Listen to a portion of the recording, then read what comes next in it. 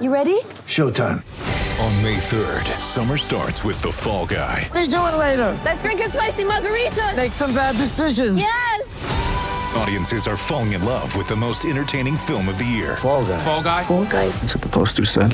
See Ryan Gosling and Emily Blunt in the movie critics say exists to make you happy. Trying to make it out? Nope. Because I don't either. It's not what I'm into right now. What are you into? Talking. Yeah. The Fall Guy. Only in theaters May 3rd. Rated PG-13. Bogdanovich pushing. Travels, they don't call it. Instead, he turns it over. Fast break the other way. Harris down the middle of the lane. Rotates to the corner. And his ball fakes a three. Now fires and hits.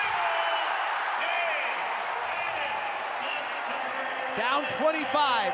Hey, this is Joe Ingles. This is your Jazz Game Rewind.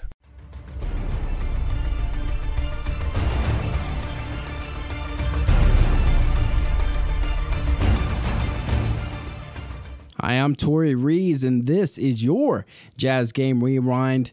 A little deja vu for your Utah Jazz, as they wouldn't quite give up a 40-point lead in the first half, but they would surrender a 26-point lead, this time to the Philadelphia 76ers before the half, largely because lackluster second quarter on their part. They would end up losing by a score of 103-94. They would show a little fight in the fourth quarter, but it was a little too late in this one. Rudy Gobert, not all negatives, would finish with 27 points and 12 rebounds. But like I said, that second quarter killed them with shots like this coming from all over the place. Last night, the Jazz missed 17 of 18 shots, and they're doing it again. Left side three, Thibault up and in. Quinn Snyder timeout. Wow. Despite the fact that the Utah Jazz shot better from the field, shooting 46% as opposed to the Philadelphia 76ers 40%, they would give up 13 three-pointers to the 76ers, who shot 50% from deep. And that was a troubling sign throughout the night. But like I said, they would storm back there in the third quarter and closing out the fourth quarter with a little run from Rudy Gobert. Back to Embiid, left side now. Ennis will try it again from the left side. No. Rebound Niang. Can the Jazz get into single digits? 93-81. Lob to the rim. Gobert layup. Beautiful play by George Niang. Seeing Rudy Gobert, it's a 10-point game.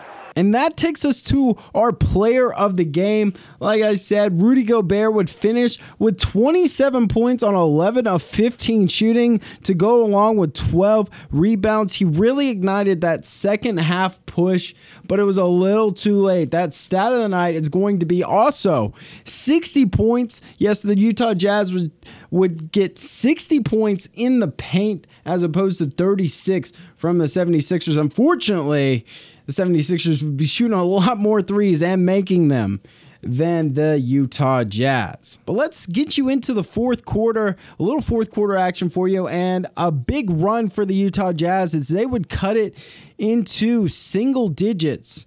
Let's get you out to David Locke and Ron Boone, who are on the call. Rudy's 22 points, 12 rebounds, 2 assists tonight. Second free throw from Rudy is good. All right, 10-point game, 2:44 left.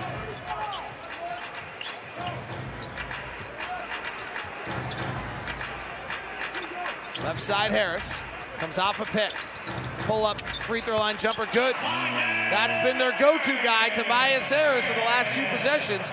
And Harris now has 24 without Josh Richardson tonight. He is their answer. A little runner by it. Ingles no good, rebound Embiid, and that'll probably do it. Down 12 without the basketball with 2:16 left. Now that spot there by Harris, he's a 50% shooter from that spot. That spot. It's where the mid-range becomes valuable. 18 feet away. I'm going to give you a little credit here in a second if I can. He needs Harris. Bad pass, stolen by Donovan. Push ahead to Ingles. Donovan goes to the right corner. Ennis tethered to him. Donovan takes a dribble, now takes a contested three, misses. Rebound comes down to Simmons, 1:48 left. Ron, to your point on Donovan pulling up earlier, this year on mid-range shots, so twos that are out of the paint, he's 51%. Offensive foul on Ben Simmons driving on Joe Ingles. So you're absolutely right. He's done a great job. That's 51% on a mid-range shot in a half-court possession, you bet. His floater, going into tonight, he was 34%. Yeah, that's not a high percentage shot from that floater is usually, 6 to 8 feet away, 5 feet away, somewhere in there. Just depends on, how close you can get to that restricted area. He's taken 115 of them coming into tonight. Gobert, hard drive with the left hand, scores it over Embiid, and Rudy's got 25 points and 12 rebounds, and Brett Brown will take a timeout. 1:12 left, 99-89, left block Harris. He's got 26, turnaround jumper short. Offensive rebound, Simmons passes to Harris, who's standing out of bounds. Ben Simmons has 14 points, 8 rebounds, 9 assists. Those are his numbers. It's like he can pencil in somewhere around there 1 or 2 points or 1 assist or maybe 1 rebound, and you'll be pretty close to his game. Joe Ingles closed at point guard and hit a 3 here with Mike Conley out. 99-92, Jazz within 7, and they commit a foul on Ben Simmons. It'll just be their 4th foul. But anytime Ben Simmons touches the ball, the Jazz are going to foul him. Is this going to be a hack of Simmons? Absolutely. He's a terrible free throw shooter. He's 0 for 4. We haven't seen that in a few years. And we'll watch him run away from the basketball. Here comes the inbound to Ennis. Jazz trap Ennis. They didn't foul him, and Kane Fitzgerald assumes they are fouling him. I don't think the Jazz were fouling Ennis there. I think they're planning they're double teaming him to make him pass back to Simmons. And what I'm going to guess is the first time in his NBA career, Royce O'Neal fouls out of a game. Well, Ennis is 77% there from the field, and that is the first disqualification for Royce O'Neal this year. 101-92. The only good thing is the 2 to 4 inches of snow they're supposed to hit Philadelphia. Another brilliant pick and roll by Joe Ingles. And Rudy Gobert dunks. A new season high. We open the game, and Brett Brown takes a timeout. 42 seconds left. If the Jazz will try to let Ben Simmons end up with the basketball in his hand so they can foul Ben Simmons. They are not guarding Simmons as he inbounds. Niang will now double team the first person who has the ball, and it's Embiid, and he fouled him. I don't think he meant to. So the word is Quinn wanted to challenge the over and back, which he's not allowed to challenge. Embiid makes both free throws, 103-94 with 41 seconds left. Quinn gets to run a timeout play here. Ingles goes behind his back by Simmons, hands it off to Gobert, but it's bobbled. Picked up by Embiid, and that'll probably do us.